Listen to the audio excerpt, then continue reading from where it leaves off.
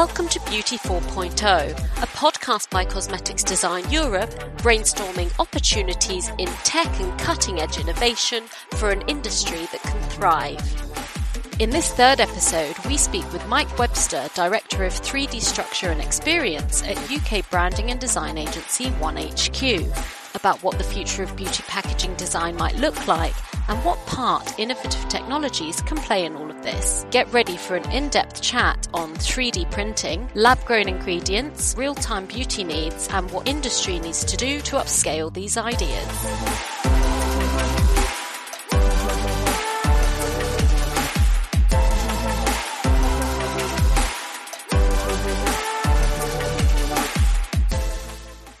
So thank you very much for joining us on this podcast today, Mike. Very nice to be here. Thank you for inviting me. Now, you and your team of colleagues at 1HQ have designed an extremely interesting smart lipstick concept that you've named Moi. Could you talk me through this design and how it came about? Yes, of course. So the concept is it's a lipstick that it 3D prints directly onto the lips. It allows you to have any color you want. It also allows you to print special effects. You could have gradients. It could be open source. So it means that, your favorite brands or influencers could, you could download particular styles or effects, etc. And it would just do all of that for you. So there's no need for the makeup artist anymore. This lipstick would now do it all for you. I wrote an article talking about the future of packaging, in particular the impact of digital technology, Industry 4.0 on packaging in the future.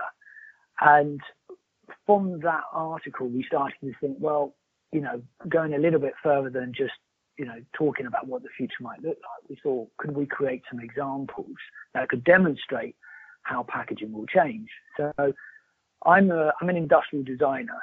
So I've designed lots of different products. I've worked in healthcare, I've designed hospital beds and mobile phones as well as packaging. And for me, I sort of see packaging, the role of packaging sort of being reframed really as we move forward into the future, driven mainly by obviously technology, but also sustainability. I think the whole idea that we can just create packaging for a single use, that then would just be chucked away. It just doesn't feel right really with what we're trying to do today in the world. So for me, packaging, I think, has to become more valuable to people, to consumers, and we need to start to reevaluate what it could be. And so when we started to look at some of the categories, obviously when you look at beauty, for example, packaging plays quite a big role. There's also an awful lot of packaging involved in beauty. And we thought about the lipstick, and of course the lipstick, it hasn't changed in over 100 years since I think it was Maurice Levy sort of first designed the tube container, I think in 1915. And it's fundamentally the same since then. And of course, what you're doing is you've actually got quite a small piece of wax lipstick inside of this plastic tube that invariably gets chucked away. So this was a starting point for us, and we thought, well, how could we improve upon that? And we sort of realised that there's a number of different ways in which that packaging, this new lipstick could be much better for people. So obviously sustainability was a key driver here, which was obviously something refillable. So the concept itself it's all about reuse. It would be refilled, and it would be refilled directly into the pack itself, so there would be no waste there. We considered that this could be done through sort of filling stations that you might find in department stores or other areas where people are, you're purchasing beauty products typically. But I think the key area really is about, if you look at what's happening with the beauty industry, it's all becoming much more expressive, much more creative. I mean, this has been amplified, of course, through COVID. People are wanting to express themselves even more. So we thought that, rather than having this sort of one colour lipstick, how about if it was to be printable lipstick, where actually that colour is made from, in the same way print cartridge works, from a number of different reservoirs of different colours, so that you could print whatever colour you wanted at any time. And it's all in the one pack, rather than you having to carry multiple packs if you wanted to have multiple coloured lipsticks. So that's kind of how the idea evolved. In developing this concept, Mike, essentially you and the team have completely overturned the humble lipstick in every sense of the word, really, have you not? Yes, because we've looked at it from multiple angles. I mean, and this is what we do on every project. First and foremost, we're looking at it from a user experience perspective. That's what we really focus on, you know. So how can we make this thing better for users? So as I said, we just looked at what was happening out there. What are people looking for? How are people behaving? How could this fit? Also, it's something that can get broken. You know, something that really bugs me with some beauty packaging, certainly cosmetics, is how some products, the pack doesn't, you know, if you drop them on the floor, the pack doesn't protect them. It gets broken. So, you know, again, doing it this way, of course, you're not going to break the lipstick itself, because of course the lipstick is only being made at the time that you would print it. But also thinking about how people apply lipstick as well. I mean, I know it's a very ritualized experience, but it's something where you need to look in the mirror, etc. Whereas this is something that you could just hold it to your lips. You don't need a mirror. And, you know, we envisage that you would, you know, like you've seen in a lot of beauty, you probably have your lips scanned so that the lipstick itself would know the very contours of your lips. And you could start to specify not just what the color is, but also the finish. Do you want full lips, or do you want much more thinner lips effect? You could be very crisp and accurate with the application. We could also think about one product in one here. So, you know, it could be that you could apply a primer, first of all, and then you could apply the color. But then you could also apply a gloss or a sealer. So it really, from a consumer perspective, it could have everything that you would need in the one product. Yeah. And what's fascinating about the concept as well, Mike, is this reliance on inkjet printing technology. I know you and the team extensively researched the space, and you previously told me that advances are happening fast in that field. Is inkjet printing technology a space that offers plenty of opportunity for the wider beauty category? I believe so. And I mean, I think we're already seeing that. There's sort of several products that already launched in that space. P&G Ventures launched a 3D printed foundation. So it's a device called Opte. And the idea here is that, yes, you just print directly onto your skin. And it's not for sort of blanket coverage, but it's more for sort of covering things like sunspots, etc., or blemishes in the skin. So that's already on the market. We've also seen Mink, which is, so it's not directly printing onto the skin, but the Mink printer allows you to color match and then print makeup for you to use. So we're already beginning to see 3D printing entering into that beauty space. So I think there's going to be a lot more things happening in this space. When we apply that sort of technology and the inkjet concept to beauty, what sort of challenges do you foresee that manufacturers and brands might have to seriously consider? I think the challenge at the moment is going to be size. And so there's been a lot of advancements in terms of 3D printers and the size of the nozzles, the print head. You can already get nano printing happening. So I think in medicine, for example, they're printing at a very, very small scale. So I think that's going to be fine moving forward. But the challenge is really going to be, you know, the size of these devices. So if you actually look at the Opte, for example, that's out, it's still quite a big device. And so obviously when you think about our concept, could it be done right now? No, it couldn't be, because it would be twice the size of an existing lipstick. Right. But, you know, as I said, what we've done is we've posited a vision for what the future could be like. And certainly the advancements in technology are, you know, everything's moving at such a rapid scale that we would expect all of these challenges certainly to be addressed as we move forward. It's a little bit like, you know, electrical vehicles and the sizes of batteries.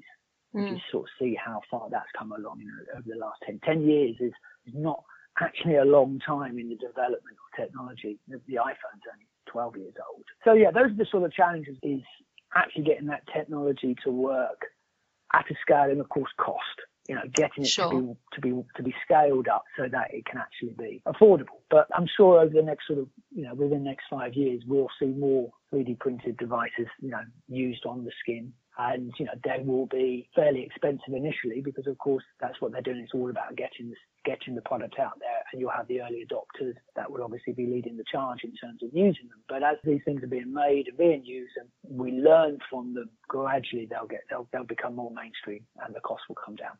Yeah. And do you have a sense on how easy the consumer uptake will be? You know, for the mass consumer, inkjet printing technology pretty much is heavily associated with office printing on paper, and less so in the beauty space. How much appetite do you think there is for consumers to engage in this sort of technology? Well, I think first and foremost, it's going to be about what are the benefits to consumers. With any technology, whenever we change the paradigm on something, there has to be a core benefit that people see value in. So I think first and foremost that it would be about how the product performs and how it can make life easier, how it can fit to people's lifestyles better, being able to carry the one product in a bag when we're out and about, hopefully, after we manage to crack COVID. Those are the sort of things that people will see the benefit in it. Of course, there's going to be a job to be done in sort of preparing consumers and educating consumers as to the fact that, this is the way things are going to be. So I think it's just a case of engaging with the consumer, really sort of outlining what the technologies are all about, what the benefits are, and gradually helping them become familiar with it. Yeah. Now, your concept, the lipstick concept, Mike, has used cutting edge innovation to redesign not only the packaging of this lipstick and the format, but also how the product is applied. When we consider the type of technology available on the market or very early technologies that are, on the horizon, where do you see the biggest opportunity for industry? Is it in redesigning packaging or rethinking product application and use? Well, I think the two are intertwined, really. I think if we think about packaging today, so beauty packaging design, and I'm going to talk from the perspective of what we call a structural packaging designer. So not the graphics, but the thing itself, the physical manifestation of it. Packaging has been designed to sell. It's a very competitive marketplace, and it's very important to get people to buy into a brand or to get people to buy into a particular product line. The opportunity for me when I look at that, though, is that on the whole, there's not a lot of thinking going into how that packaging design can help with the actual product delivery and application, building habits. A lot of the products, I went to Japan many years ago and I was working on a beauty project, and something that I learned while I was there, that in Japan they look at it as a 30-70 rule, where, forgive me if it's not quite right what I'm saying, but my memory, but 30% of it is on selling and getting to buy into what the thing is, but 70% of it is application. So you could have the best cream in the world, but if you don't apply it properly, then you're not going to get all of the benefits. And so I think that's an area of real opportunity, is how do we use packaging design to make it easier to apply or to educate and inform exactly how to apply makeup and beauty products. I think another thing as well, of course, is how do we make them fit into the lifestyles? A lot of these products, as well as I understand, require on habit forming. It's a bit like, you get told by the dentist that you need to floss every night, but it can be quite difficult to actually start to introduce this concept of flossing every day. So how can we use packaging design to make that habit forming process easier, to begin to introduce perhaps this new ritual or regime into the lifestyles? In a way. So that's where I think there's a lot of opportunity. And I think that's a mixture of the product itself and the pack, and how those two things come together. Yeah, absolutely. And are there any particular technology areas that you've got your eye on that would be worthwhile for the beauty industry to look more closely at? I think there's quite a lot going on at the moment. So, again, it's such an exciting area. I think we've obviously seen the importance of AR. Yeah. So augmented reality, with us all shopping from home and looking at how we can start to see how the effects of these products, what that could be on us. I think personalization, so the whole AI area is fantastic. Obviously, as you all know, there's loads of things happening there in terms of how we're able to analyze and diagnose the skins and work out. It's all about personalization, of course, isn't it? And how we can start to create products that are going to work for us better, that are more tailored to our particular type of skin or skin color. So that's interesting as well. I think a thing that I'm really interested in, though, is this idea of lab grown. So obviously, we do a lot of work around food and drink as well. And we're facing a similar challenge there, which is, the reality is we can't keep using natural resources for our lifestyles. Things are going to become depleted.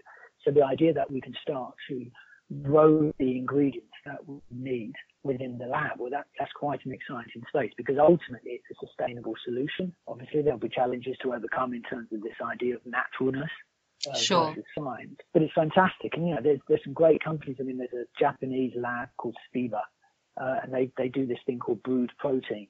And effectively, they use a fermentation process to grow materials that we can use in fashion. We know as well that there'll be other things happening here in terms of ingredients that can be used within the sort of beauty products themselves.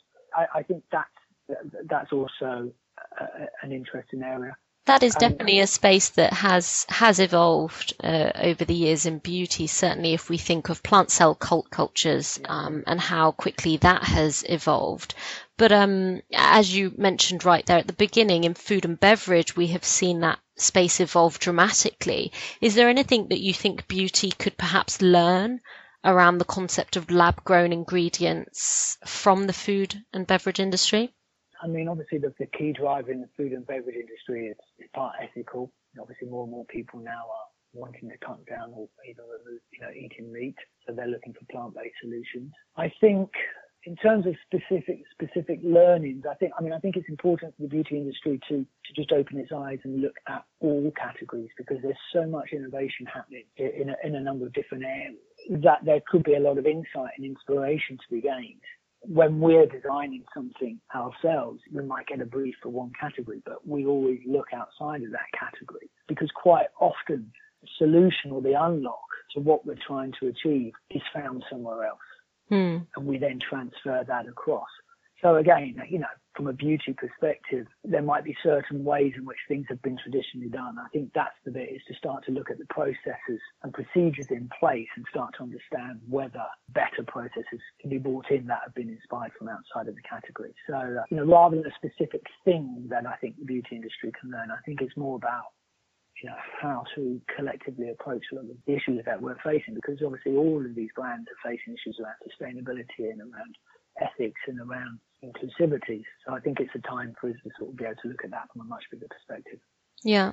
Now, innovations and brand perspectives and concepts is one thing, but then you've got the consumer use phase, which is also very important. Can you genuinely see a future where beauty use would transition so far towards digital formats? Yes, I think it already is. Even L'Oreal have launched Perso, which is, again, they're sort of AI. They analyze the skin care and then they produce there and then. I think we're going to, what we'll see in the future is going to be real-time beauty. What you need one day might not be the same as what you need the next day. What you need in the winter is obviously different to what you need in the summer if you think about SPFs and, how the skin is going to change due to the temperature. So I think absolutely digital will help. And I think if you look at beauty treatments outside of the home, if you go to a salon, technology has always been used as a driver there to get better. So I think it's just a natural thing. So I don't think it's a problem. We have things like the high mirror, which obviously, again, you can look in and it starts to pick out all the blemishes. What's missing, I think, is the use of technology to make sure that we are able to pinpoint and to treat the specific areas. Right. If you take the example of Opté that I used earlier, the 3D printing foundation applier, and I know everybody's different, but for many women, when they apply foundation, they might not necessarily want to have foundation all over the skin. So what Opté does is it just applies the foundation where it's needed. Yeah. So I think that for me is the exciting thing about technology, is that we can get accurate, precise application of the product where they're needed. It can also be a consistent application. It would be the same every time, rather than, you do something one day and then you can't quite remember or recap, especially if you're doing makeup. So I think that's where technology is just going to enhance the experiences that we have when we're applying our beauty products. Yeah. And like you said there, I think we are certainly seeing much more offerings at home, taking concepts that may have traditionally been only available in salons into the consumer's home. But one thing that still remains a huge hurdle, I think, certainly if we consider mass beauty, is cost. These concepts are costing manufacturers and brands much more to produce. Now, will they have to absorb those costs to offer products at a lower price for mass beauty success? How do you see that evolving, Mike? I think, well, I mean, obviously there's a lot of business model innovation that will be required here because, again, we're moving into this liminal space where these products, you're buying things, but then you've got a keeper. So you've got the applicator itself. And if you think about other areas, buying a printer, traditionally, of course, what the printer manufacturers are wanting is they're wanting you to buy into the system so that you'll be buying their printer cartridges. So quite often printers themselves are sold at cost because that's not where they're going to make the money. It was the same with Amazon, I think, with their Kindles. The Kindles, again, were introduced and they were sold cheaply because they want people to be buying the books off the Kindle store rather than necessarily a one-off purchase of a Kindle. Mm. So I think we'll need to be looking at how I think businesses will start to look at subscription is a massive area. Yeah. We're seeing that in a very analog way. We're seeing that with, think about razors and all the subscription brands, the, Dollar Shave Club and Harry's, for example. So if we have a beauty product or a beauty product in terms of the thing that we want to apply, but actually the way to apply it best is through a particular device, then I can see that brand would provide the device at a very cost attractive price in order to secure them. And then obviously the real value is going to come from that subscription of that person buying the product on a regular basis to fit with that device that they have at home. So I'm sure we'll just start to see a reframing really of how the money is earned by these brands and businesses. Yeah. And an interesting point to consider there is, brand equity is hugely important and valuable in beauty. Do you think that there would be more potential to upscale at mass levels successfully with an outsourcing model where perhaps one device works for many brands? Or do you think that consumers will be looking for that device and top up from one brand only? I mean, it's a good question because this is when we can get into that situation where you need to have 6 different devices for the 6 different products. You don't want to have one device for, foundation and another device for eyegloss. So I think we'd have to think carefully about that. I mean, I think we'll probably see 2 types of brands. We might see the brands that are producing that are selling the products, and then we'll maybe see brands that are actually producing devices that are not necessarily relying on a particular product itself. Yeah. And so the business models would change across those ones there. I mean, for me, when we were thinking about the lipstick concept, it could be that Moi was a brand, for example, and you would only be able to fill it with Moi formulations. But we also were thinking it could be very exciting that if it was a product on its own and you could fill with Chanel lipstick or you could fill it with Glossier. And again, this idea that you can use and adapt this as much as you want, I think is quite an attractive thing. Certainly this idea of open source where you have one filling, it's one proprietary filling mechanism. So that means that you can fill this at any filling station. That's in a way, I think what consumers would want would be that. They would want to have that open source nature so that the accessibility is massive and they don't have to go to a particular shop, that takes them 45 minutes on the tube to get there just to fill up their lipstick. That's just not really going to be practical at all. So we do need to think a little bit more about that ecosystem within which these products live. That means that it's very easy and accessible and convenient to use these products. Yeah, definitely. Now, just to close, Mike, you and your team passionately redesigned the Humble lipstick. I'm curious if you and your colleagues were to have just one other beauty redesign project, what would it be and why? Oh, good question. I actually quite like the idea. I've always sort of wanted to just to redesign the simple eyeshadow, just because I've just seen my wife got so many of those things and they break. Right. And it just sort of frustrates me on that one. I don't know. I mean, to be honest, the team and I, we just love designing new things. Every brief we get is a new challenge, and quite often the trickier, less glamorous the brief, actually the more rewarding it is when you can kind of create something that actually really sort of solves a problem. Yeah, I can imagine.